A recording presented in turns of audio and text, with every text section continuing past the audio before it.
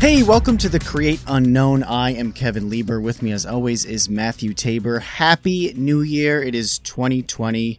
We are officially in the future. Although I feel like every year after the year 2000 for us boomers has been the future.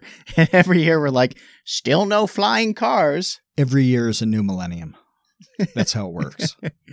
So normally, obviously this podcast is centralized on YouTube. However, this is going to be a Twitter discussion because some things happened. Bit, yeah. Some things happened last week. One of which was this new guy comic that exploded and was trending out of nowhere that Oni tweeted. And we'll get into at least what I think is fascinating about that. I reached out to Oni and he was excited to come onto the podcast, but he's actually traveling right now and couldn't make it work yet. But we'll have him on soon, and I'm sure that we'll be able to ask him a few questions about the new guy's situation. But first, we need to get into, Matt, your new best friend, Cathy, and this very bizarre debacle that occurred recently regarding this woman in the UK who thinks that you are the devil, essentially. We need to talk about Cathy. Yeah, that's all I could think is after all of this went down, just we need to talk about Cathy. So it's tough to know where to start, okay? And anybody who's followed along on my account or the Create Unknown account or yours on Twitter, I mean, because you threw a tweet or two into the mix as well, probably saw this happen about a week ago. It was one of those nothing situations that escalated into something crazy, something truly kind of nuts. And the two things that you need to know as background, there are only two things, okay?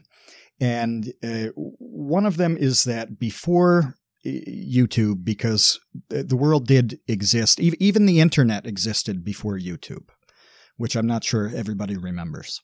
But before that, most of the work that I did was in education policy and things about teaching and just generally education stuff. So going back years and years ago, I have a network of people who I still follow, who are all over the world, who do things like policy and curriculum. And sometimes they're just classroom teachers who talk about what they do and what works and what doesn't, and funny stories about school days and this and that. And I really like all these people. The other thing that you need to know is that going back about 20 years, I have kind of a loose association with the United Kingdom. I've spent a bunch of time there. I did a little bit of work there. So I follow a lot of UK people as well.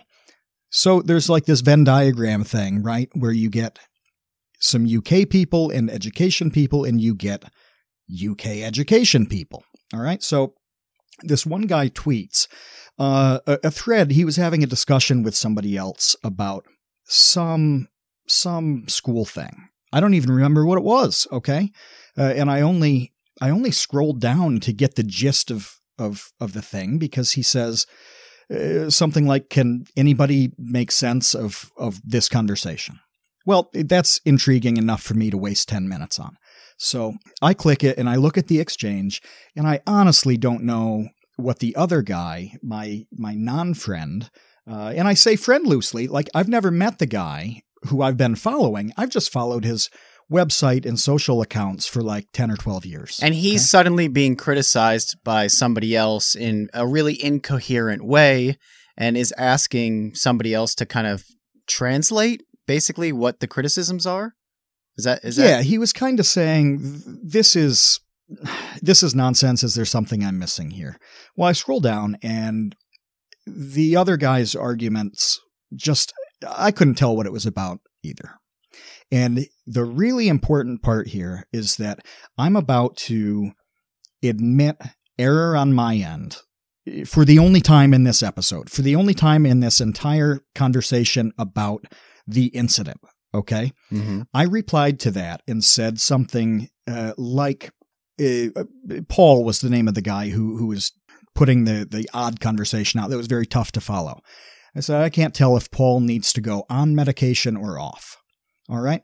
That was probably an insensitive thing to say in the current climate. All right. It wasn't ultimately the rudest thing in the world to say, but it was a throwaway banter kind of lighthearted response saying, yeah, this guy's all over the place. But I understand that some people would be, they really think that all things like that are off limits. But it's not like I was saying, check out this guy with a mental health problem. Like, no, absolutely not. That's crazy. It was just a dumb throwaway comment.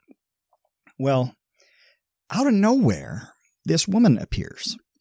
And she says that constituted a mental health slur.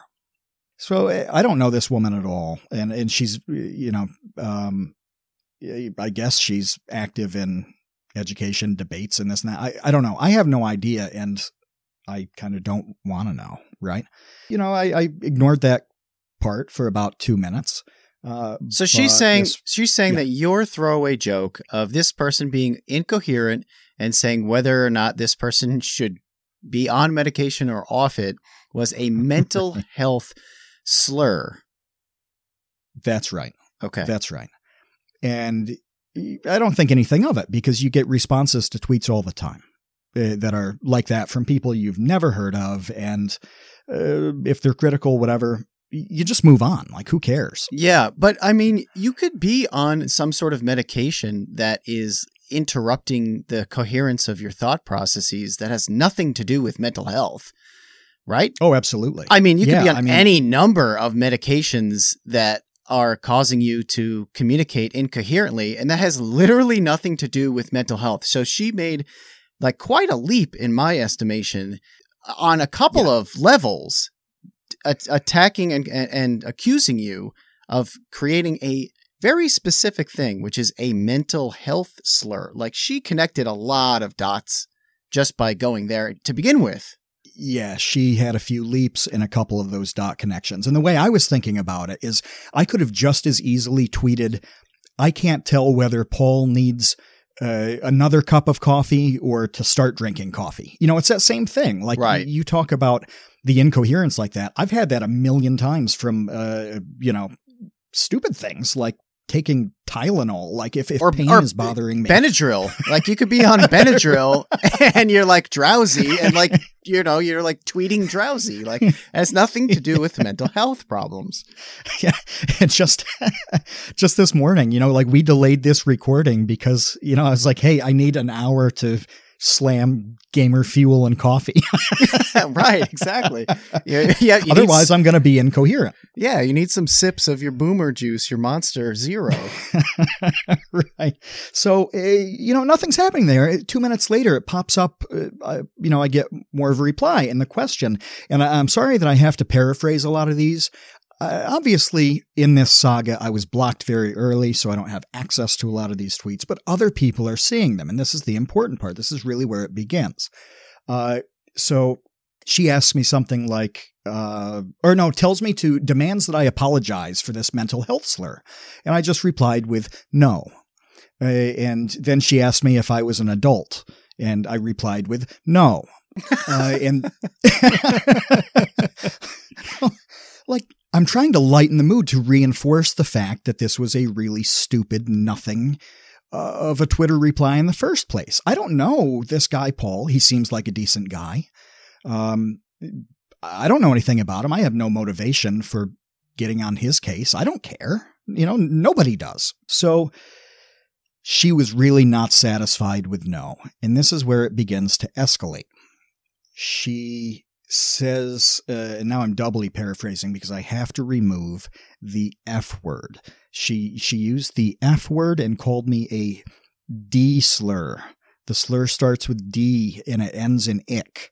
And she was saying, F you, if you're not a psychiatrist, stop saying things like that. What? If you're not a psychiatrist? Yeah.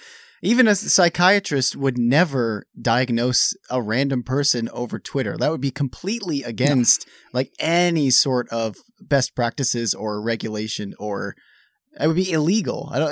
You can't. Oh yeah, it's unethical. It's completely unethical. That's the word I was looking for. Thank you. Yeah. So even that is like a bizarre thing to think. And I never would have said anything like that if there was like an actual problem that was coming through the tweets, the guy's thing just didn't make a lot of sense to me. But you don't look at it and think, whoa, that guy's got something going on. He's in trouble today. It wasn't so wildly incoherent that you'd look at it and know that something is up. It was just kind of a bad progression of an argument, so I'm reinforcing that this is just a useless nothing but thing. But then when she like completely attacks me, it kind of bothers me a bit at that point. I'm just thinking this woman like needs to leave me alone. And I'm not a proponent at all of blocking anybody. I don't know if I've ever blocked anybody on Twitter. Have you? Are you a blocker, Kevin? I don't think I've blocked anyone. I think I have muted. I'll mute all day long. But I don't think that I have blocked anyone. No. But I also, we've talked to people like, Justine, who has like very scary people who, tweet them every single day. I've never run into a situation like that. So I've been lucky in a lot of ways where there aren't too many crazies coming after, Vsauce 2. Sure. And I was thinking about the frequency on all of this, and I blocked a few people on Facebook, but it's been because of individual, like really crazy kind of harassment. And Facebook is so different because you are like your family and friends and things like that are seeing the comments on your posts and the replies to things. And sometimes somebody's just got to go. Twitter is not like that. I don't think, a handful of friends out of the thousands of followers are people, I would call like friends in the community, like people I'm going to potentially see when I go to the grocery store, or like maybe one or two family members follow me on Twitter. Like it's just a different platform to me. So I have no reason to block anybody. So I'm not going to block this woman, Cathy. So if she's going to be rough to me for no reason, I'll just hit this back and kill a little bit of time. So I start to kind of insult her. All right. Just for being crazy about this, for really blowing it out of proportion. And I'm trying to recall what the first thing was, but it was, just kind of rude stuff, but nothing that hits, for example, any category that's going to get you suspended on Twitter. Like you never make fun of somebody for being a man or a woman, or you never make fun of them for being black or white or anything else. Like not only are these things just not funny, like it's virtually impossible to pull off a joke in that category that's actually something that makes people laugh, but it's against the terms of service too. Like this is going to get you at least temporarily suspended. I don't want that. Nobody wants that. So, you pretty much make fun of somebody for being a boomer, and that's that. But I notice in her profile, she was from Norwich in England. And this, her title shows that she's an extremely loyal supporter of the Labour Party in England. Something like, I'll always vote Labour in that. So I replied and said, "Hey, Cathy, I'm actually running for city councillor in Norwich on the Labour ticket. Am I guaranteed to have your vote?" Thinking the more obviously dumb I make this, the more it's going to reinforce that there's no problem here, that this is all a stupid joke. My strategy completely fails on that. As absurd as I try to take it, it actually doesn't work. So her title is saying she'll only vote for the Labour Party, and your response to her is, "Hey, I am actually running for something on the Labour Party ticket. Will you vote for me?" Which, as you say, is like so ridiculous that obviously it would diffuse the situation, and she would understand that you're just kind of joking around about this whole thing. But instead, she takes that hyper literally as she takes everything hyper literally in this whole exchange, Yes. which is why it just snowballs. Yes, and it never occurred to me that she would take that seriously because you can click my name and see in my bio that I'm from the United States. Right.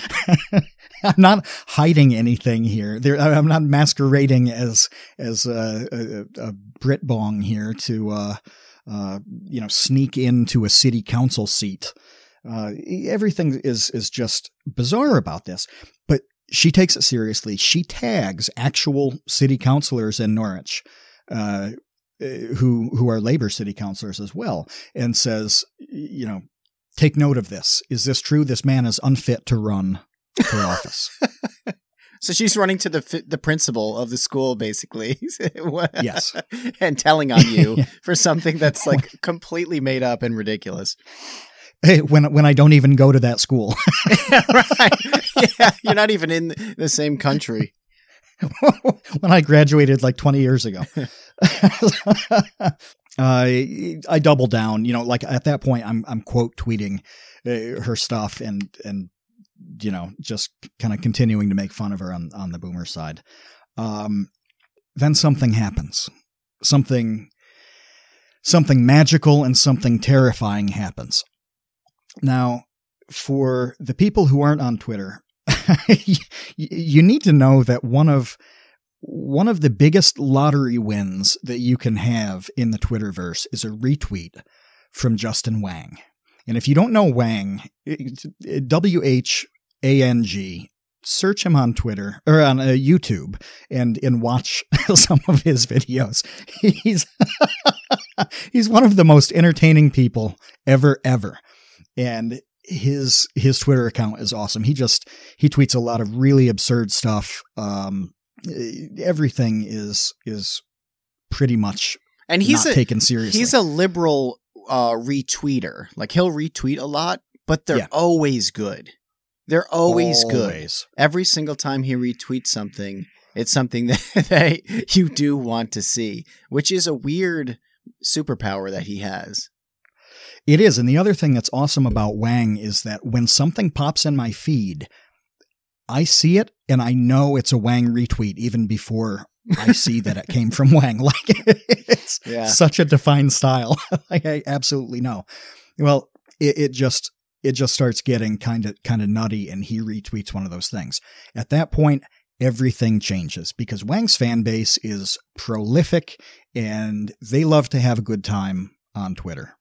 So you're throwing this obvious boomer who's flying off the handle and clearly doesn't get what's going on to a pretty big digital pack of wolves. But the way that he retweeted it was by playing along with the whole thing and pretending to be on Cathy's side and basically saying that you are a terrible person. Yes. So by that time, right before the Wang retweet, she had said, I've reported you. She's getting her followers to report me for hate and abuse. Again, there's no hate. There's no abuse. There's just making fun of a boomer. But she's coordinating a reporting campaign against me, which is against the Twitter terms of service, by the way.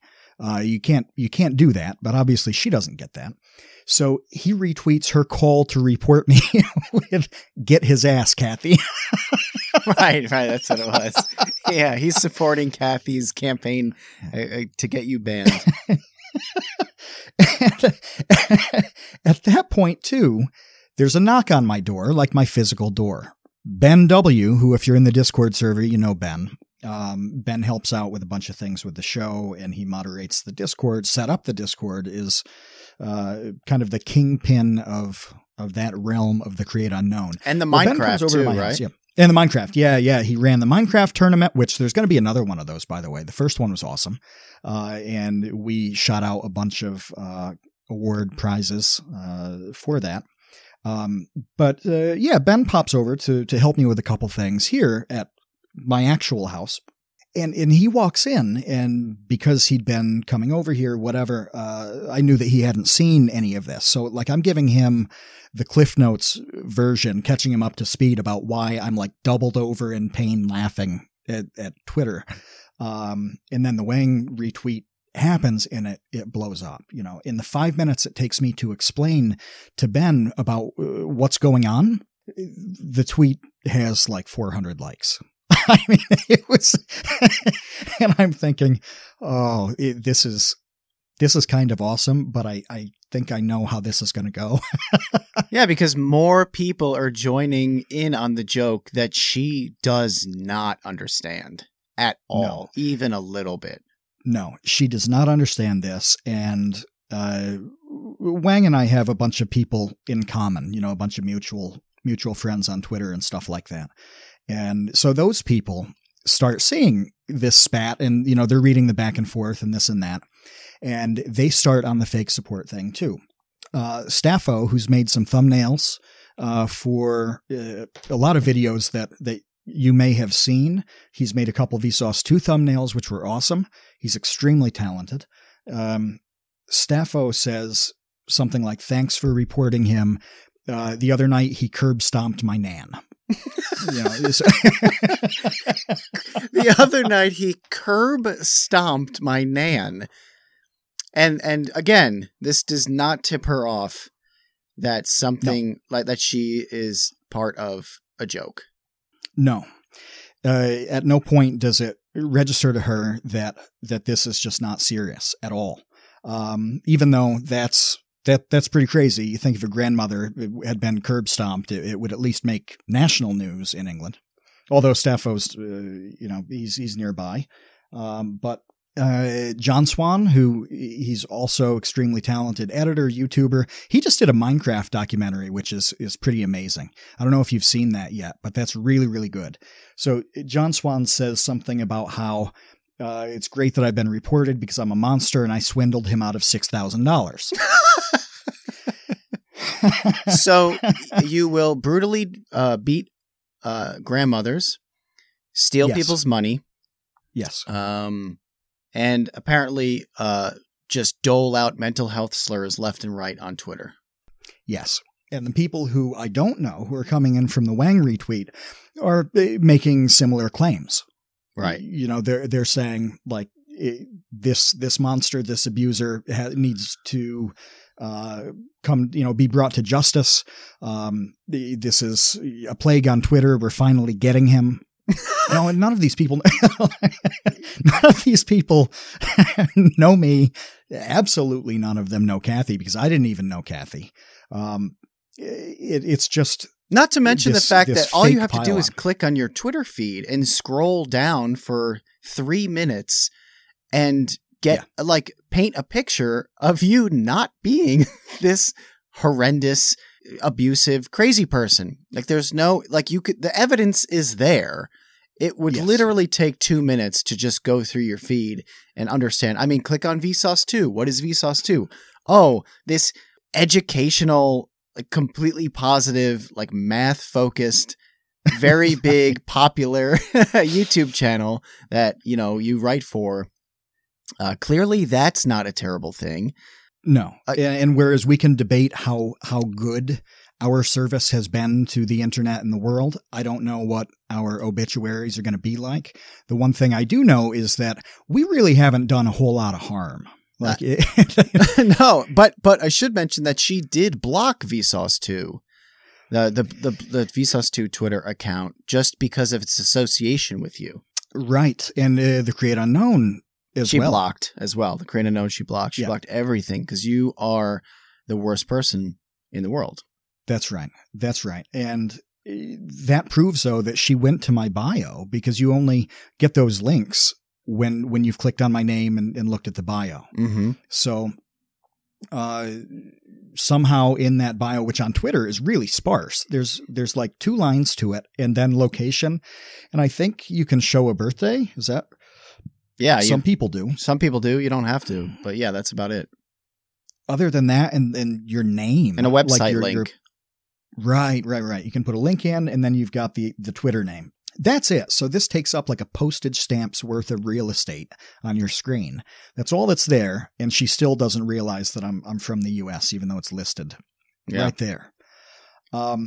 She starts corresponding with these people making wild claims about about abuse and harassment and supporting the fake supporters of her. So I'm in a Twitter chat with a bunch of YouTube people who include guys like John Swan and Staffo and Zalgaloo, who produces and has produced and edited The Create Unknown here for about a month. He's done an awesome job with that. And in this Twitter chat, Zalgaloo, I'm going to throw you under the bus here, which you get the beauty of listening to a thing that you're editing and then finding out that you're in it. So congratulations. So Zalgaloo invites her or adds her to this group chat with a bunch of people who have fake supported her and fake accused me. So all of a sudden I see in the feed, Cathy has been added to the chat, and I'm just like, oh God. So the first thing I say is, Cathy, are you coming to VidCon London?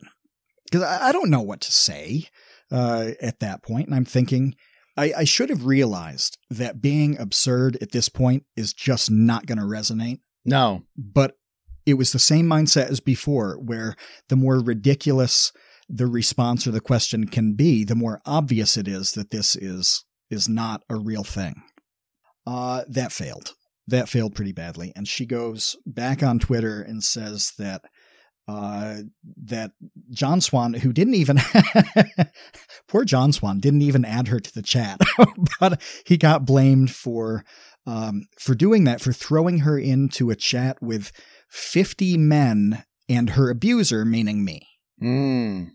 Now, and you inviting her someplace so that you could, kill her or something. Well, I'm not. I actually do watch a whole lot of British TV, and 90% of what I watch is crime and mystery stuff going back decades. And I have never seen a plot line in one of those shows where the way to do it is to invite somebody to an event with like 10,000 people in public. A gigantic conference. Yeah. And also broadcast it to lots of people so they know, and tell them in advance. Publicly, yeah. Right. Yeah, where it's saved forever in a Twitter DM. But she continues to take that seriously. What I think there are a couple of takeaways, but where does this all lead to? Like, where does it wrap up? Because it's kind of over now, right? Well, you'd think it was. But that she took that as her being like thrown to the abusive wolves, but she has to realize at that point that some people who are saying fake support stories like stealing $6,000 from John Swan. Well, John Swan throws her in that chat, which, by the way, you can only add somebody if their DMs are open and you've set it up that way. So if you don't want to be added to a group chat on Twitter, lock your stuff down. She doesn't know that. She doesn't know anything. By this point, she's exposed herself as being the ultimate boomer, and I haven't seen a boomer boom on Twitter like this in a long she's time. a sonic boomer. Yeah. And I laugh about it, but at the same time, at that point, I'm starting to think like this woman she's really bothered by this. She's probably like in actual distress. I feel really bad for her. Right. Because she's processing it completely the wrong way, and that's twisted and it sucks. But if that's her reality, then there's some stress on her end. Then Wang retweets again. And I forget what the second retweet was, but it was like the correspondence, it was so ridiculous and funny at that point that, it kind of could have been anything. And that's when she really escalates and she reports me, ends up reporting me to the British authorities, to the British police, for this harassment she claims, but making fun of a boomer is not harassment. Not getting a joke. I'd like to report. I'm sitting there, yeah. I'd like to report this jokester for having fun at my expense, and I don't get it. Well, she's one of those prolific tweeters as well. I think at the time that it all started, she had 108,000 retweet or 108,000 tweets on an account that's like 2 years old. Wow. That's crazy. That is 150 tweets a day on average. Gosh, that's crazy. Because 100 a day would be about 35,000 a year. So to get to 108 in about two to 3 years, you're looking at over 100 tweets a day. Wow. That's a lot of Twitter, A lot of Twitter while not understanding Twitter. Like, that's really scary. Yeah, and she seems to be really into politics, so there's a lot of retweeting political articles and things like that. Mm-hmm. And that's probably the topic for another show, is how generally the people who are most concerned about political stuff really don't get a whole lot of basics. Yes. About the Is world, that fair to say? or about Yes. other people, about society. Yes, I agree. Yeah. So there's kind of that inverse relationship with the more you're tweeting about politics, probably the less you understand the basics. There needs to be a new law developed, Tabor's Law. And at that point, I'm looking at it and thinking, because we were talking about this as it was happening, and you shot a couple tweets out and whatever. But I'm thinking, oh my God, there's been some pursuit of social media stuff in the UK. The biggest one is probably the Count Dankula thing, where his dog his pug, it wasn't a pug. Yeah. Did a Nazi salute, and he had to go to trial for that. Yeah. He went to trial over, he taught his pug how to do a Nazi salute and posted it on the internet and had to go to court for that. Yeah. And I have known of people in the UK getting letters from their councils, their local councils, that tell them to appear because of something offensive that they've said on Twitter. Mm-hmm. So it's absolutely a thing. Now, the UK doesn't have any jurisdiction over, it's not Twitter world police. So there's no harm there with this situation. But at the same time, I'm thinking, well, if somebody wants to make an issue of this and push it, is Kevin going to have to deal with anything? Like, I do have Vsauce 2 in my bio. Is Kevin going to get a letter from some crazy woman or some solicitor that she's gone to, or just something being like, hey, this guy you work with is whatever it is. I can't even think what you'd put in that letter because nothing has happened here. Yeah, is abusing elderly women on the internet. Right. And that was the thing that I did make fun of her about was the age, really that boomer thing. And throwing in some uniquely British references. For example, how can you not make fun of somebody when national dishes include spotted dick and toad in the hole? What is I've seen spotted dick in the store. In a can. So it's in a can. What is it though? Is it like some sort of spam kind of weird meat in a can thing? And what is toad in a hole? I don't know what either of these things are. No, spotted dick is like a sponge cake. Okay. But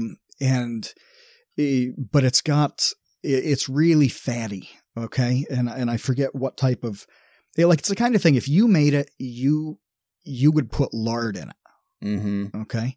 So, I think it's like fat and fruit for the most part. And that's why they call it spotted, because there's these little bits of fruit in it. I don't know where the dick part comes from though. Because it looks kind of like a muffin, a muffin or a pound cake or something. Okay. But yeah, I'm actually looking this up to see where that name comes from, but I don't even see it like on the Wikipedia where the dick part comes from. So anyways, it's funny kind of name. And, what is toad in the hole? Toad in the hole is actually quite good. I actually like eating toad in the hole, because the toad that's in the hole is a sausage toad. And I like the English sausage well enough. What is it in? Like a pastry? Yeah, it's kind of like a pastry. It's been a few years since I've eaten it, but I want to say it was almost like sausage in a souffle, like an eggish kind of pastry. Okay. But, you know, it's just a savory kind of dish with a funny name. And there are a couple dozen things in English cuisine that have ridiculous names. And they're kind of fun to pull out when you are talking to a Brit bong, especially an older Brit bong. So after she reports you to the police, at what point does it land? Because I've been blocked by her on all accounts. I can't see any of her stuff. I don't know what's going on with her. Because you two are a monster. Yeah. There's one more really big part to this, and because it can't be 7 hours of Cathy, but at this point, her people, and she does have kind of brothers in arms that support her on political stuff. It's a tiny little group, but it's there. They're seeing this and not seeing the whole conversation. And just thinking, oh, my friend is subject to abuse on Twitter and harassment on Twitter. I'm going to support her. Somebody links her to the Wikipedia entry for incel, and that changes the tone of this entire discussion. She starts posting about how she's learned what the word incel is, and now she understands what the incel gamer is about, and it's a primarily U.S. phenomenon, and she's dealing with a famous incel gamer, meaning me. Right. Literally every part of that phrase is wrong. Yeah. I have not really crossed the threshold of fame. I am not an incel, which, if you've listened to enough episodes, there have been a couple where Mo has piped in the background, proving that there's a girl in my life. And the gamer part, like, I really lost it at that point. Like, at that point, I was laughing so hard at every tweet that came in because, Kevin, there is nobody probably in your life who knows less about games than me. That's true. Yeah, that's true. Like, of our age. Yeah, especially of people that I'm close with and friends with. Yeah, you do not play games. You're not a gamer. I don't play games. I'm not. I played some World of Warcraft back in the day, but before that, we were just talking last week about PS4s and the next generation console, because I have not played a console since the original NES. Yeah, I was trying to explain to you the difference between PS4 and PS5, which will be coming out at the end of this year. And you literally didn't understand, like, well, why, what's going to be better about PS5? I don't get it. Like, you didn't understand console generations. And I still don't. Yeah, right. I still don't. Right. And even when, like, the 3 went to 4 on PlayStation, I remember looking at that and thinking, like, you couldn't play Blu-rays on the 3, could you? I believe Blu-rays you could play on the 3. Yeah, that was part of its original selling point. Yeah. Okay. Well, there you go. You couldn't play it on 2. 2 could play DVDs. 2 did DVDs. 3 introduced Blu-ray. And that was how, like, rudimentary my approach was to these things. As I look at a gaming console that can play a different form of like movie, and look at that and think that's a major upgrade to it. Yeah. At the time it was, because Blu-ray players, when the PS3 came out, were like $700, and you could just buy a PS3 and watch Blu-rays. But I mean, that's neither here nor there. Cathy thinks that you are a famous incel gamer. And you're right. That's when it really went to the level of just sheer lunacy, where it was like, okay, it's crazy that this person, A, could take something so wrongly, B, be presented with just a treasure trove of information and evidence that, like, this is not a real thing. And like, everybody is just kind of having fun here. And with all of that, goes to the police over this, and then concocts kind of like a a group or an association or a label for you and everybody involved to better understand, for her to better understand like what's happening to her. Yeah. All of which just is crazier and crazier and crazier and more delusional. Right. It gets further from reality and accuracy with each step of this. Yeah. And that's really why I wanted us to talk about it here, because it's such an amazing example of how that stuff happens on something like Twitter for a lot of people, where with each step, it's, I think nobody's going to get this reference. You remember Multiplicity with Michael Keaton? Yeah. This was a not good movie that came out in probably like the early 90s. But the plot of Multiplicity is that a guy is very busy. He doesn't have enough time to do his work and spend time with his kids and wife and this and that. So he makes a clone of himself. And then that clone gets busy and makes a clone of itself. And then I think there are like 4 or 5 generations of clones, each one cloning itself. And it's like, God, nobody's going to get this either. I was going to say making a photocopy of a photocopy.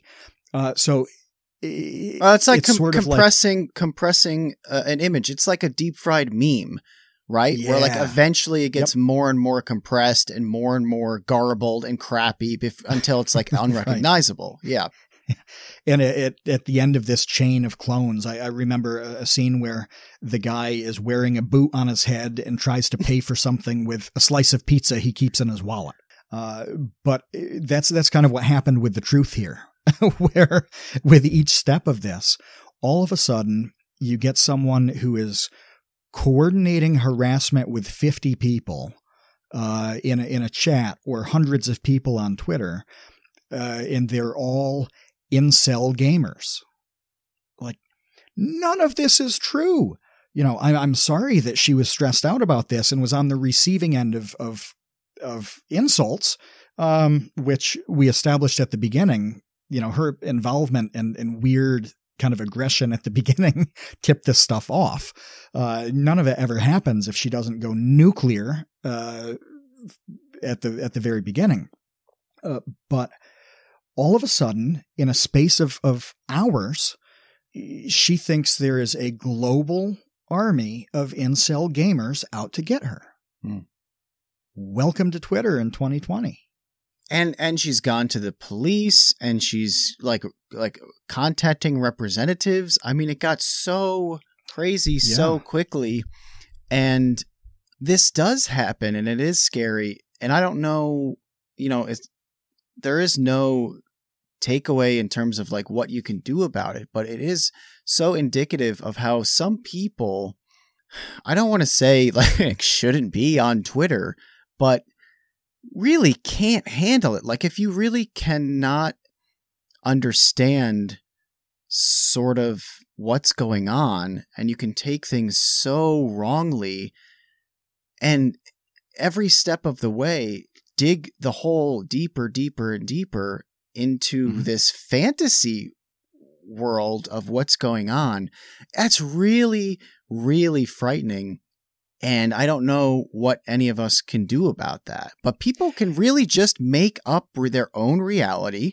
They can make up their own reality, yes. And they can take action upon others based on a reality that they have created based on just total misunderstanding of events.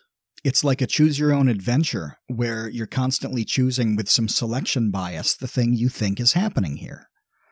Where at each stage of the way, it's is this person making fun of me? Is it?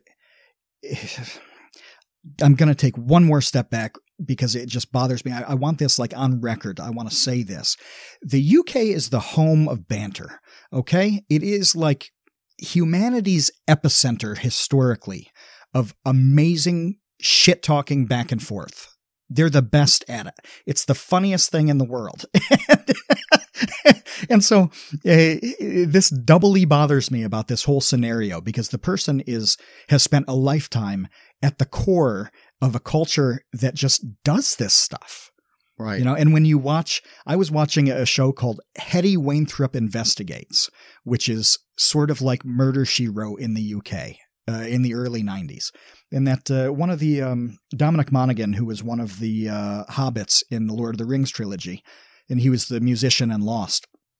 It's like his first role. He's like 15 in this show. He's the assistant. That's how old it is.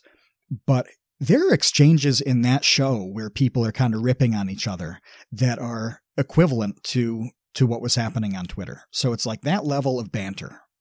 And she just did not recognize that. Completely out of touch with it. But it is making up your own reality where you're looking at it and saying, well, you make a choice that you look at it. Is this banter? Is this, maybe somebody being ruder than they need to be, which I probably was. But is it just banter, or is this a hate crime? Mm-hmm. Is this coordinated harassment? She makes the choice that it's the really bad one of the two. Is this person just kind of a jerk, or is this person, do they typify like the incel gamer that makes like a problem online? Well, she chooses the bad one in that scenario too. And compounding these misreadings and kind of purposeful bad choices, she gets to a result that is just not reality at all. And it's one thing to dismiss it as this is a boomer who doesn't get Twitter, which it is. But this happens when people write about Twitter and YouTube too. I mean, the journalists get this wrong. PewDiePie just went through this because he announced that he was taking a break. Now, the dude just got married. He just moved a while ago. He just had his house broken into, which we're going to get to in a minute because that's relevant to topic number 2.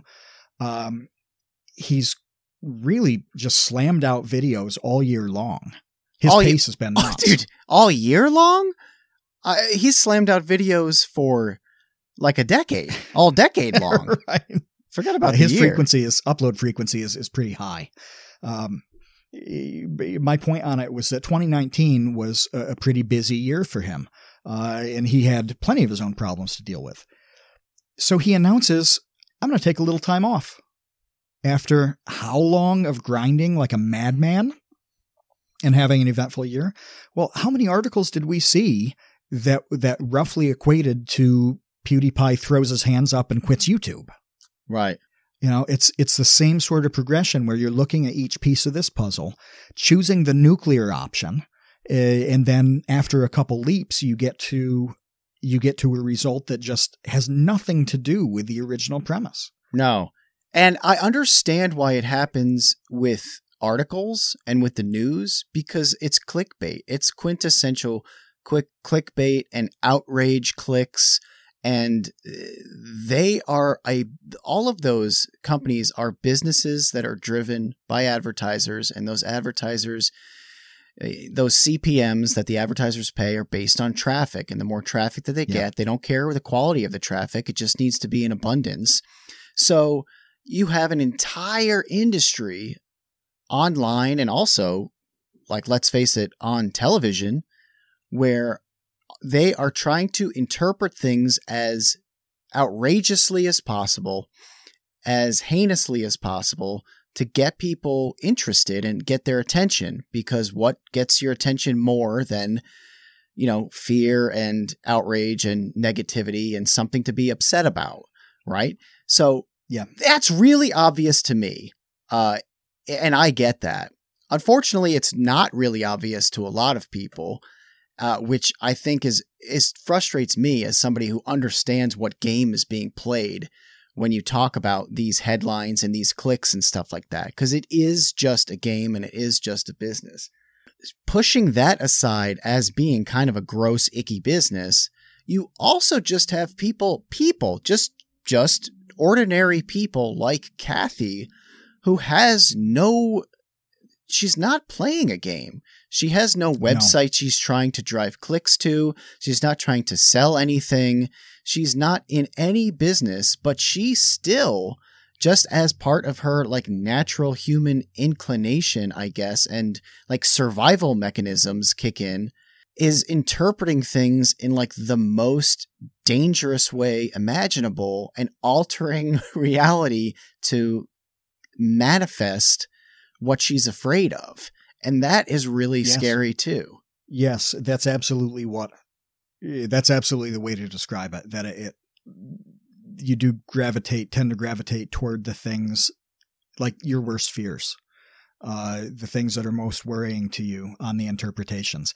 In this, sorry to pop the politics stuff again, but this happens a lot on all sides. And in all countries, and especially with international stuff, because, very few people are familiar with other countries, and even if you're in Europe or even Australia, and just seeing the U.S. from news and things like that, you get a certain interpretation of it. Because you're not so immersed into it. Here in the U.S., it's very difficult to know what's really going on in France. A couple of years ago, that was a tough thing to suss out, and it still is. What's obviously happening in the Middle East at this point? Well, we have really limited information on that stuff, and people our age, almost none of them know anything about the Iraq-Iran war that happened throughout the entire 80s. It was like a 9-year campaign that was a massive war between those two countries. Well, we were too young. Even we were too young. Yeah. We weren't processing international relations when we were 5. So we don't even have background on a lot of this stuff. And so we have super limited information. We constantly have to make leaps from level to level to level to get to an understanding, to get to a conclusion on what you think about an issue. And it's very, very easy to choose those bad options along the way and wind up at a result that is just wildly inappropriate, and nobody is immune from this, whether it's somebody on the left or the right, but it really shows up in international analysis because by default, it's a country you probably have no experience with. Right. And most of the information you're receiving about it is largely coming from news organizations whose business it is just to get you, to get your attention. So, they're not and they have limited information. And they have limited information. And they're just not necessarily in the business of giving you like a nuanced point of view on anything. It's just not how it is. And even when you try to be as nuanced as possible, as accurate as possible, give every possible good faith effort to get to the right result, it's so hard. It is, I'm not saying that everybody's opinions are invalid or that it's impossible to get to an accurate point, but it's really hard. It's hard. It's all the information and navigate it properly. It's a lot. Yeah. It's a lot of work. It's a lot of investment. People spend their entire lives, depending on no matter what sector you're talking about, trying to understand some of these complicated things, and still are going to have not a complete picture. Many topics that we've talked to guests about, YouTube topics, fall into this category. How often are we guessing at something? Most of the time, we're making an educated guess. Like there is virtually nothing that I know 100% for sure that will work on YouTube. Now, I know some things that are 0% sure to work. There are a couple things that I know are going to be horrible. But, in terms of a positive thing or success, you play the odds. You do the best you can and cross your fingers a little bit. And when we're talking to people who have 10 million subs like a Kwebbelkop, he's obviously done a great job and he's had so many pursuits that have come from that have been good. He's still not mapping out a plan and having it work every time. You make a video, you've made over 400 videos on YouTube, almost 500 maybe. I think so, yeah. And you still have to put a lot of effort into, what's in that video, but even little details like what are the titles and thumbnails going to be like on this? Yeah, you start There's from no scratch. magic formula. No, there's no magic formula for anything. Yeah. And when it comes to, Cathy and Twitter and people taking things the wrong way and interpreting things their own way. There's a lot of bubbles that occur. And I think that leads us into what happened with the New Guy comic, where that's right. If you're not familiar with the New Guy comic. It was about a day before Cathy. These were kind of working in parallel. Yeah. Which is so fascinating. Yeah, which is why they connected in my mind, probably, because it was like two examples back to back on Twitter of really bizarre kind of thought behavior that was very insular and just inside its own bubble. And then once somebody from outside the bubble kind of shines a light on it, I think in both instances, the person in the bubble just kind of made a bubble within the bubble. It wasn't like the bubble burst and either of these people had realizations that were like, oh my gosh, wow.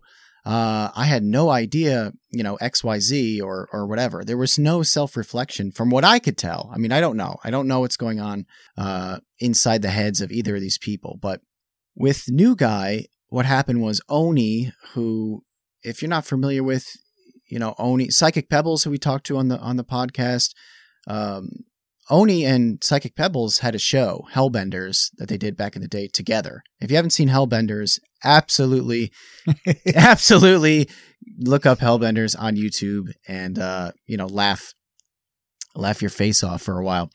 So Oni, anyway, he is somebody who is largely critical a lot of like the animation community, kind of the gaming side of things. Like he's a pretty big critic of a lot of things, and people listen to him. Like let's face it, like he's not somebody that people ignore. Like when he comes out and criticizes something, people notice.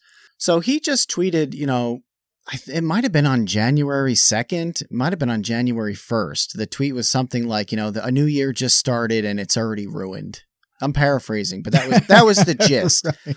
And what he meant by that was he attached a webcomic to that tweet, did not tag the artist, did not tag the creator.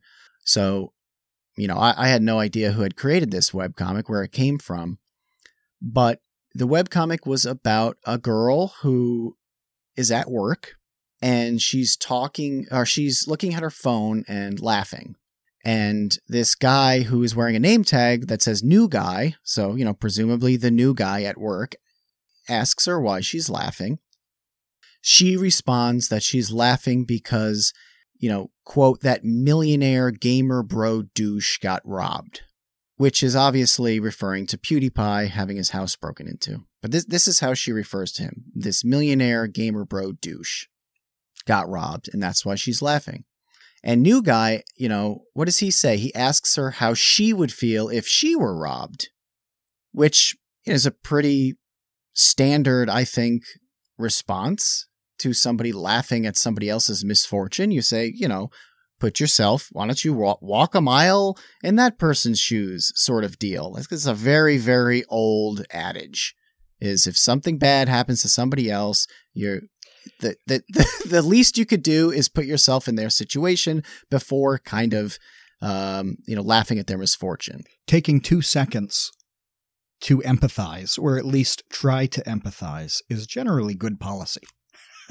It's something that we're taught from a very young age. I think, cross-culturally, that is generally a good way to go when you want to be a decent member of society. Yeah, it's like I was at Walmart the other day. And here's an example of the simplicity of this kind of thing.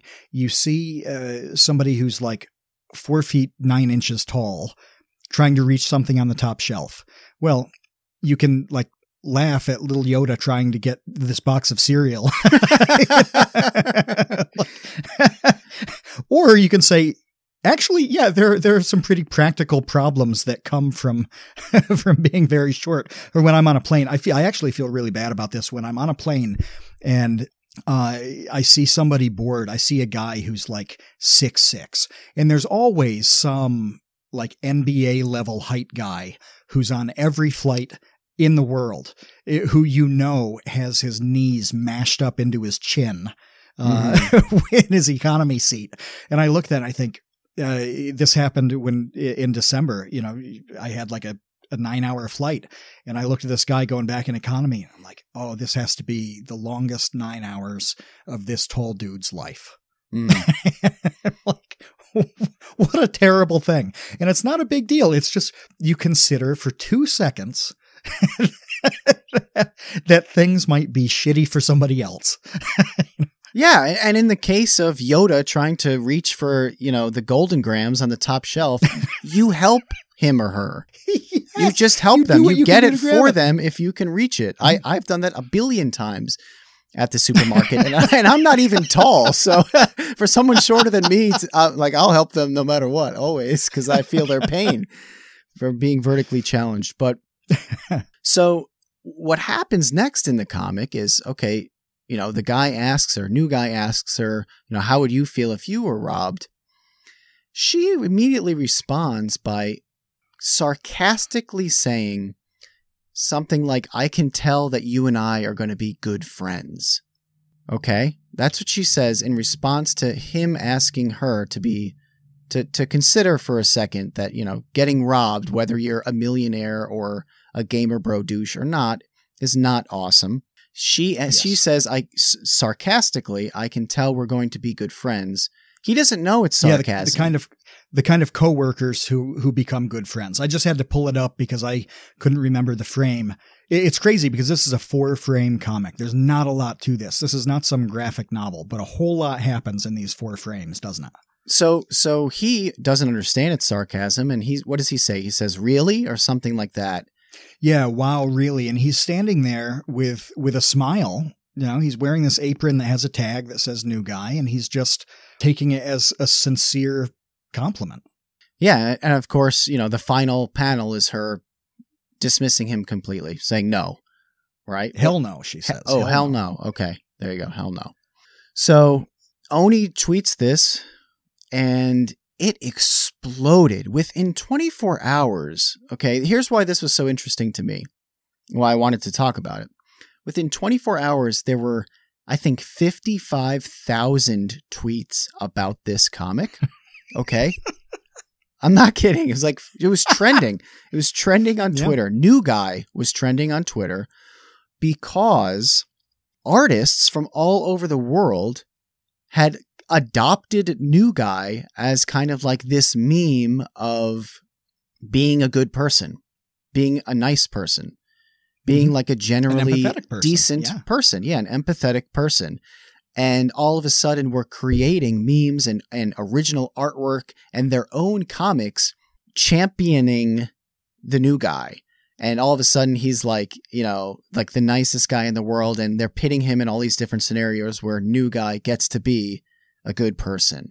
And it was fascinating because people didn't go the other way. Okay. They could have just as easily turned her character into a meme and pit her character into scenarios where she was being like needlessly insensitive or crude or rude or heartless about different situations and turning kind of like the negative into the joke.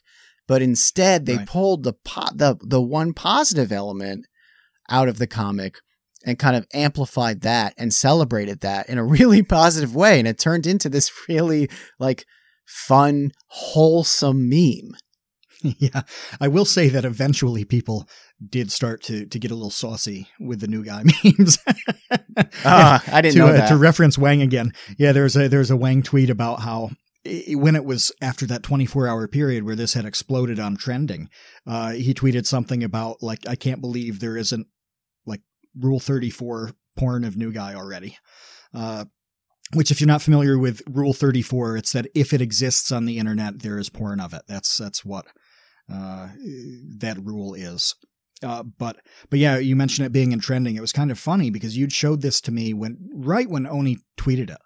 It hadn't been there long at all, and it hadn't blown up really.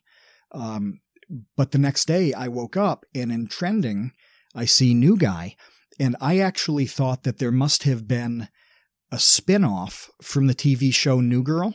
Because it had tens of thousands of tweets. I'm like, well, it's January, it's a new year. Whatever network, I think it's Fox that does New Girl, but whatever network that is must have a reboot of this show called New Guy, and I'm just like, oh, I bet that show sucks. And so I start clicking around Twitter, and that's when I realized that New Guy was on his name tag. I didn't know. I asked you, didn't I? Yeah, you asked me. I remember shooting you a message on Slack like, hey, what the hell is New Guy? Yeah, you're like, I don't get this. I was like, it's this comic. He's the new guy. It says that on his apron, on his name tag, he's New Guy. And the reason this ties into the Cathy discussion for me is like there's like a few levels of just not understanding things outside of your bubble with that first with the comic, and then I think with the response afterwards. Although I don't want to be too definitive on saying that, because I don't know the girl who did this comic. I don't know what she's really been saying since then. So I don't want to. I did see a few others from her that have kind of a similar mood. They get to a place where a lot of people would look at it and say, well, that's the wrong response. And I think it was Lucy in our Discord made the point that and I hope I'm paraphrasing her point properly, but it wasn't so much that the artist was advocating that response as showing that it's a thought process that people have, like not necessarily endorsing it, but that you could empathize with that point of view as well and say, well, here's where the angst is coming from. This is how, somebody's upset and that's kind of bottled up and coming out through this comic. So I think that's valid too. That dismissing the girl in the New Guy comic as just being this kind of crude, monstrous person who doesn't care that somebody's life was upended by robbery and this and that just because they probably have it pretty good otherwise. That's just a piece of it. But there are a lot of people who default to that kind of thing because they've had terrible experiences in their lives that make them choose kind of that way of looking at it. And so that was pretty interesting to me, that there is empathy on both sides, but I didn't get the sense in the New Guy comic that was so much of what the artist was going for. I think it was really saying that New Guy was a crappy person. Yeah. I mean, I understand that people could not have a whole lot of sympathy for PewDiePie getting robbed because they're saying, well, what is a guy who has tens of millions of dollars really going to lose by that? And I think the reason that the comic resonated so differently is that there was more to it than that. And that's because this person is talking to the new guy. Okay. It's not her friend. It's not somebody that she's buddies with and they're like she has a friend over and they're in their bedroom, and they're like, they have a long history. They know each other. This is a random person at work. This is a new person at work. So first of all, if you've ever been the new guy or the new girl or the new person at work, it is so anxiety ridden. It is horrible. It really is. You feel so out of place. I don't care if you are starting your first job as a server or as a legal secretary or whatever. It doesn't matter. You're cooking on the line at, McDonald's. It doesn't matter. You were the new guy. You were the new guy at Vsauce at one point. Yeah, and you've got to navigate this relationship with Michael, who you didn't know well at all at that point. You worked with him a little bit, made a couple videos, whatever, but eventually you're tied into a thing where you're feeling each other out and figuring out how to go about any of it. I'm sure it was the same for everybody who's been added on, to Vsauce over time like that. And I felt that way. I remember talking to you when I started working with you, and I knew you for a long time. So there was no anxiety there. That was totally gone. And still, you're just in a new situation with some people you don't know. So how do you write this email? How do you ask this question? Do you even ask this question? You second guess like every breath you take, and it's not because any of those people are difficult to work with or difficult personalities. That has nothing to do with it. It's just because it's all new. Yeah, and it doesn't mean every step of the way. It doesn't mean that you're like an overly anxious person or you're a weirdo or like you're socially awkward. It's just the way it is for absolutely everybody, whether when you're the new person at work or you're the new person on a sports team or you're the new person at school, whatever. It's always really, really awkward, and it takes a while to get comfortable. And in this comic, this girl is treating this new guy just abhorrently from my point of view, because she is assuming so many things about this guy. She's assuming that he should also, first of all, she's assuming that he knows who PewDiePie is, which maybe he doesn't. Maybe he doesn't. Maybe he's not even into YouTube. Like, not everybody knows who PewDiePie is. Then she's assuming on top of that if he does know who PewDiePie is, that she would think it's really funny that he got robbed. And maybe he doesn't. Maybe he does know who PewDiePie is. Yeah. Maybe he doesn't like PewDiePie. He knows who he is. He doesn't like the guy. He thinks he's a bad person and still doesn't think it's right to laugh at the misfortune of somebody you don't like. Okay? That's a possible scenario here. But she dismisses all of that. And when, the new guy who she doesn't know, she has no baseline of experiences with, she doesn't know anything about this person, asks, how would you like to be robbed? Immediately cuts him off from being friends with, or even like having a work relationship, I think, with this guy. Yeah. Forever. Which so you now do have to suppress that stuff. Dude, like in that work relationship, how many bitter pills have you swallowed at different jobs where 1 million? You don't necessarily like the conversations you have with people you work with, or you would never make them part of your life outside work, but you just swallow it and ignore it and do your job and keep things as cordial and collegial as can be for the sake of the job and the company and the restaurant, whatever it is. And just having to work with this person, all the time for the foreseeable future. Like, you have to get along just to not go crazy with the people that you work with, or else it's going to go really badly really quickly. And I want to point out, too, that she didn't just dismiss him. She lured him in with, fake agreeing with him, and then gave him a kick to the balls. Right. So it's like, I can tell we're going to be the type of coworkers who become really good friends. Really? No. Hell no. No, just kidding, lol. Yeah, so there was that extra step that part really is unnecessary. It would have been, it wouldn't have been much of a comic. I guess a little 3-framer if she just kind of crapped on him from the get-go.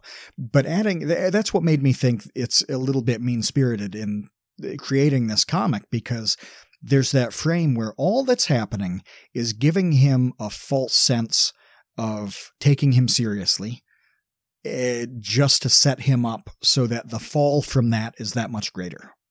Well, and that's what I think the deeper element of why that comic blew up and why it resonated so well with people is. Like, I don't think it's just this surface level of, she thinks that just because you're a millionaire or, if you're a presumed to be a bad person, that it's funny to laugh at their misfortunes. It's not that. I mean, it is that a little bit, but I think the deeper part of it is being so narcissistic and rude to the new guy and being so mean to this person who has nothing to do with PewDiePie, has nothing to do with anything, and you're just being horrible, absolutely horrible to the new guy at work for no reason. It's one thing to rip on PewDiePie and have no sympathy for him. It's something else when New Guy is not. I do not get the sense that New Guy is much of a Chad. Is that fair to say? That's fair to say. Yeah.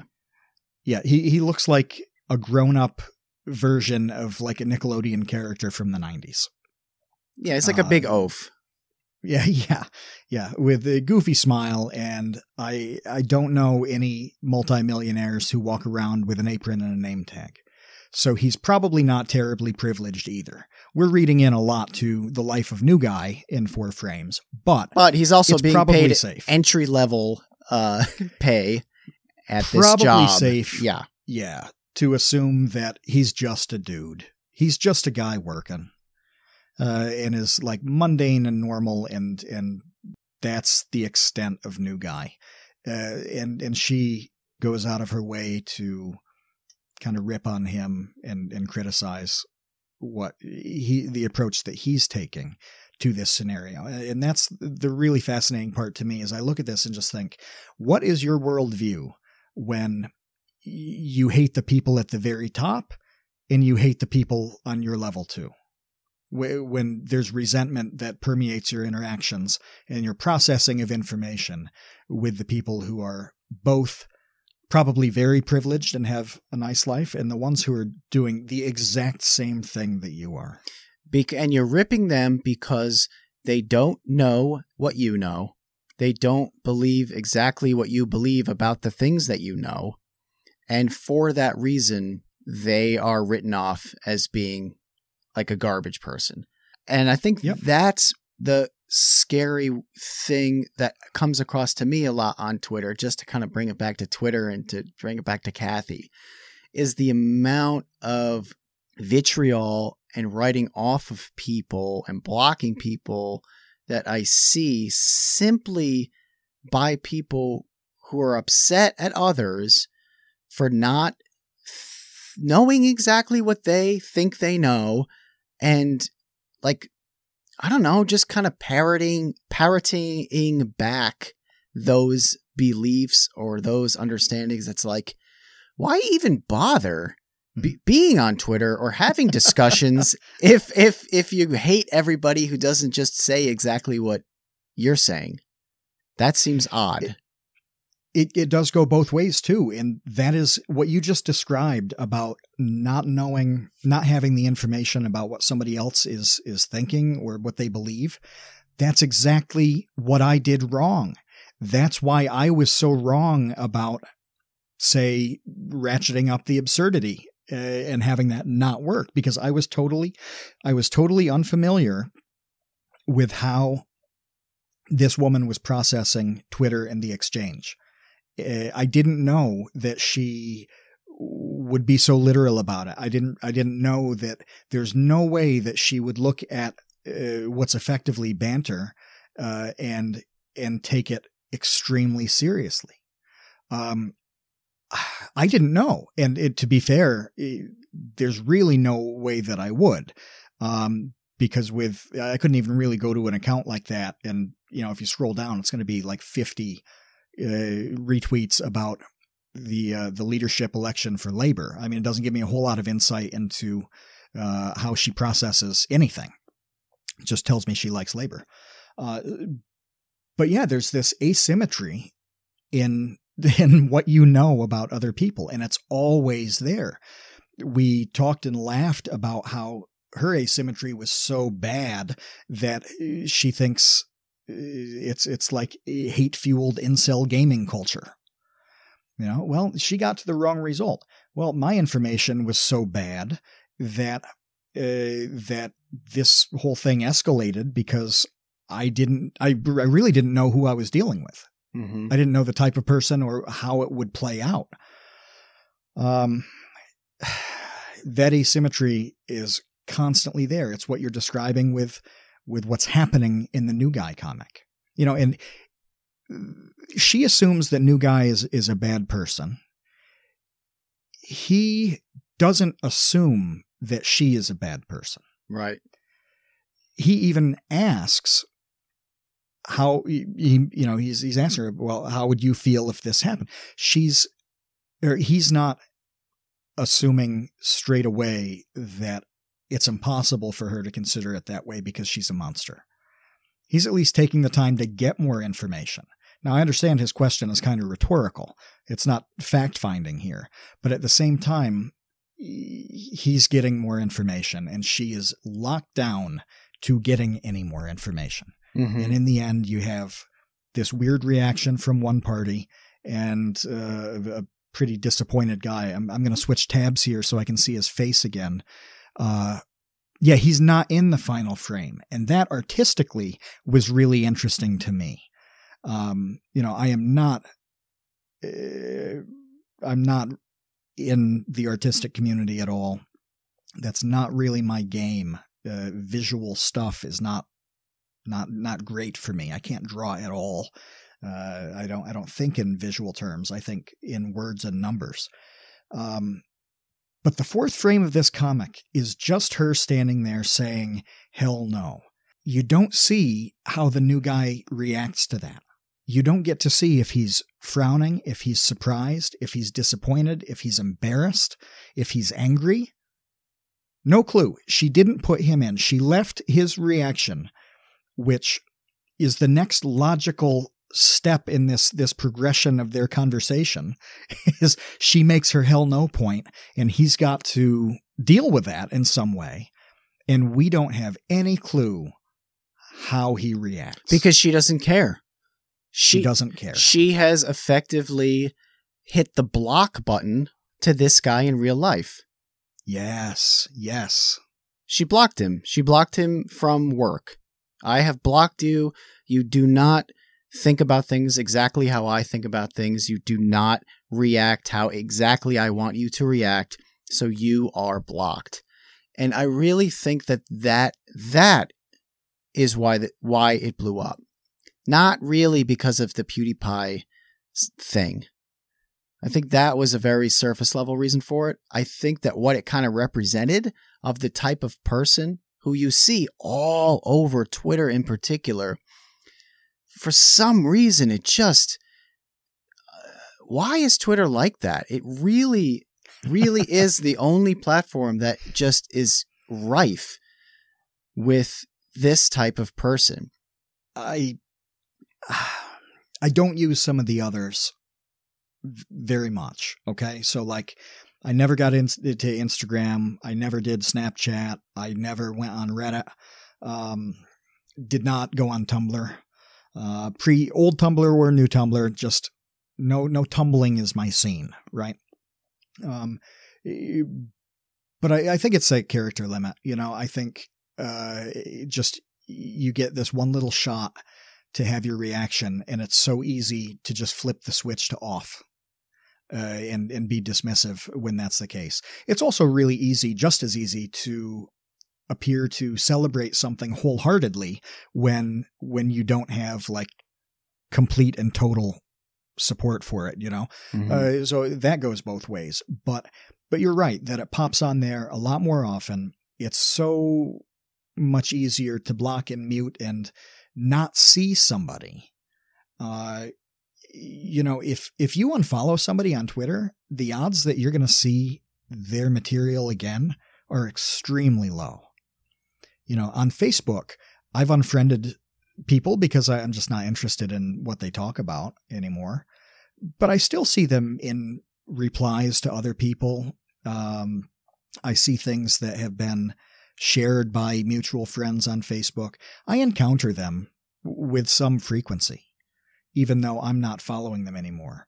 But on Twitter, if I unfollow somebody, like they drift off into the abyss for like pretty much 99.9% of what happens. Only occasionally will I see their name in a sea of replies, or like, and this does happen in small communities, like something akin to education policy, where there are not a million people tweeting about it.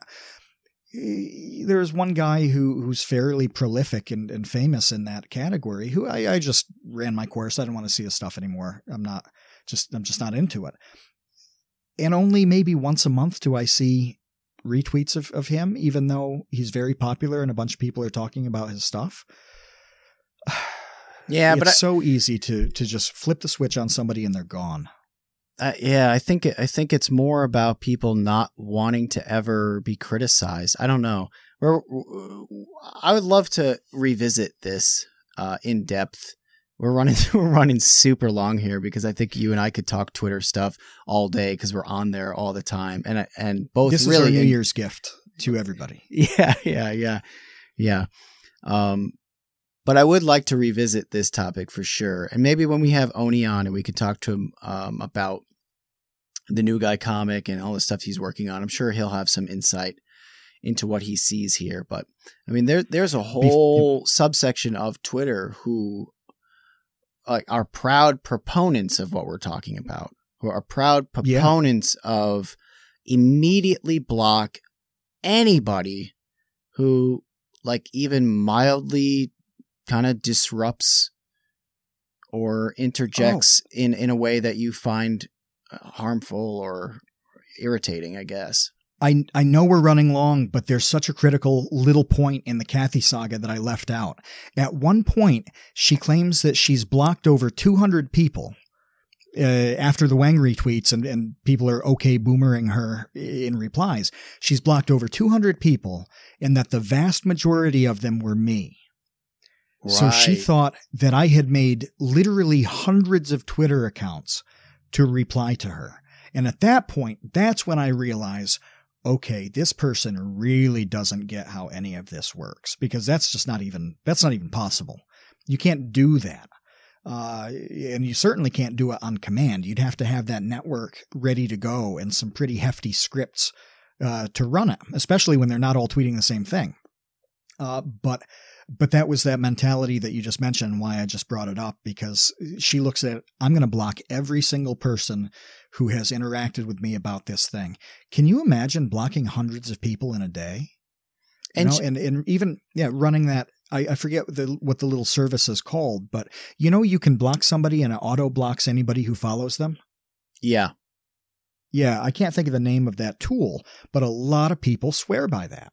And I've encountered it too, where somebody will quote tweet a thing and I'm blocked. I'm like, how am I blocked? I don't have a clue who this person is. Mm-hmm. I've never interacted with them at all. And it's because I followed somebody they didn't like. Well, professionally, from before YouTube and current YouTube, I follow a lot of people who even I don't like. Because you've got to know what they're talking about and what's going on with them, because they matter and they're important. The fact that I don't want to hang out with them doesn't make any difference. It's just informational stuff. And so, I'm following political accounts on the left and the right. It doesn't matter where I am. I'm following YouTubers in different spheres that I don't watch. Sorry, guys, but I don't wake up in the morning and watch like binge makeup tutorials. However, there are several people in the makeup community and YouTube who I really want to follow because what they're doing is important and I need to keep track of that. If there's some spat, like there's been plenty of makeup drama in 2019, really fantastic stuff between the personalities in there. Well, if somebody takes a side in that, whether it's Teddy Westbrook or Jeffree Star or whatever, and they decide anybody who follows this person is a monster, they're an enemy, they're on the other team, then I get blocked. Like, this is no way to process the internet, right? Like that broad brush is really crazy, but that's an extreme example of how people are doing exactly what you're saying. Well, you just flip the block switch. Sometimes it sets off a chain block switch where hundreds or thousands of people are going to get blocked, and you've cut yourself off from an entire perspective, point of view, worldview, any of it. Yeah, purposefully, so that you can just stay locked into whatever it is that you've already thought. It's like, here, I've had, I'm 19 years old and this is as far as I'm going to go with the, the thought processes and the perspectives. And from here on out, I will only interact and engage and read with those who have, the same amount of thought processes that I've had so far in my 19 years. That's good enough for me.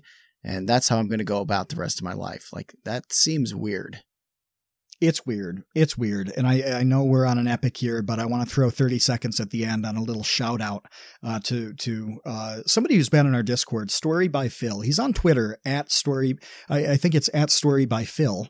Yeah, that's right. Yeah, that's right. Because I just think of him as Phil. But he's got a podcast that actually touches on some Create Unknown level stuff, where he's doing a daily podcast through 2020. Where it's just little bits, like 8-10 minutes on a topic every single day. And he's been talking about it in the Discord and on Twitter, and it's really cool to see. And that's something that I want us to focus on in all the episodes that we do on the Create Unknown, is talking about what our community is doing. You know, I want to go into a little detail about Keaton from the Baby Gangs podcast on the next episode that we do. He's doing some really cool stuff, and he's been doing it for a while. But Phil has these little bits where he talks about things like the 10,000 hour rule, you know, that you need to put 10,000 hours into something to be an expert at it. Or just different discussions about generating ideas in the creative process. I think if you like listening to us talk about these topics, you know, we're long form. Phil is quick bites of short form. So check it out. Check out his Story by Phil Twitter account, and storybyphil.com is also his website as the podcast links. So check him out. And again, we have such a good community of people making stuff. It's over the holiday break, as we didn't, you know, have an episode because holiday break. Everybody else was at home kind of grinding. It was cool to see. They were on school breaks and work breaks and this and that. And it's like, oh, we have more time for our creative thing. And I really got a sense of how much is going on within the Create Unknown community. So if you've got a project like that, shoot us a tweet and tell us about it, so it's on our radar, because it's really amazing to see. Yeah, for sure. 2020, the year of making stuff. All right. Thanks for sitting here with us. I know this was a little longer than normal, but once you get us going on Twitter, it's hard to get us to stop. We're going to have some interviews coming up for you soon, hopefully. And until next time, well, then we will just see you, Space Cowboys. Thanks for listening to The Create Unknown. If you liked what you heard, and I certainly hope that you did, please subscribe wherever you're listening to this podcast and leave us a review on Podchaser and Apple Podcasts. Those reviews really go a long way. While you're at it, you can also watch the video version of this show on youtube.com/thecreateunknown. Check out our Patreon. It's patreon.com/thecreateunknown. You can get the full episode. You can join the Idea Baby Gang, become one of the known Access Creator Services. There's a lot going on our Patreon. It's all part of Phase 3 of TCU. So go to patreon.com/thecreateunknown. Follow us on social media. We tweet at Create Unknown. We're on Facebook and Instagram at The Create Unknown. You can follow me, Matt, and the show on Podchaser for podcast updates. You can also find a link to our Discord in the show notes. We love our Discord because we get to talk to you, and you get to talk to us. So join our Discord. Our website is thecreateunknown.com. The Create Unknown is an Unknown Media production. We've been your hosts, Kevin Lieber and Matt Tabor. Check out what we do on YouTube at Vsauce2 and on Twitter at KevLieb and Tabor TCU. Links in the show notes. This episode was edited by Zalgaloo. Our theme song is by the incredible Mega Drive. Special thanks to Paula Lieber, Mo Lewitt. Until next time, see ya, Space Cowboys.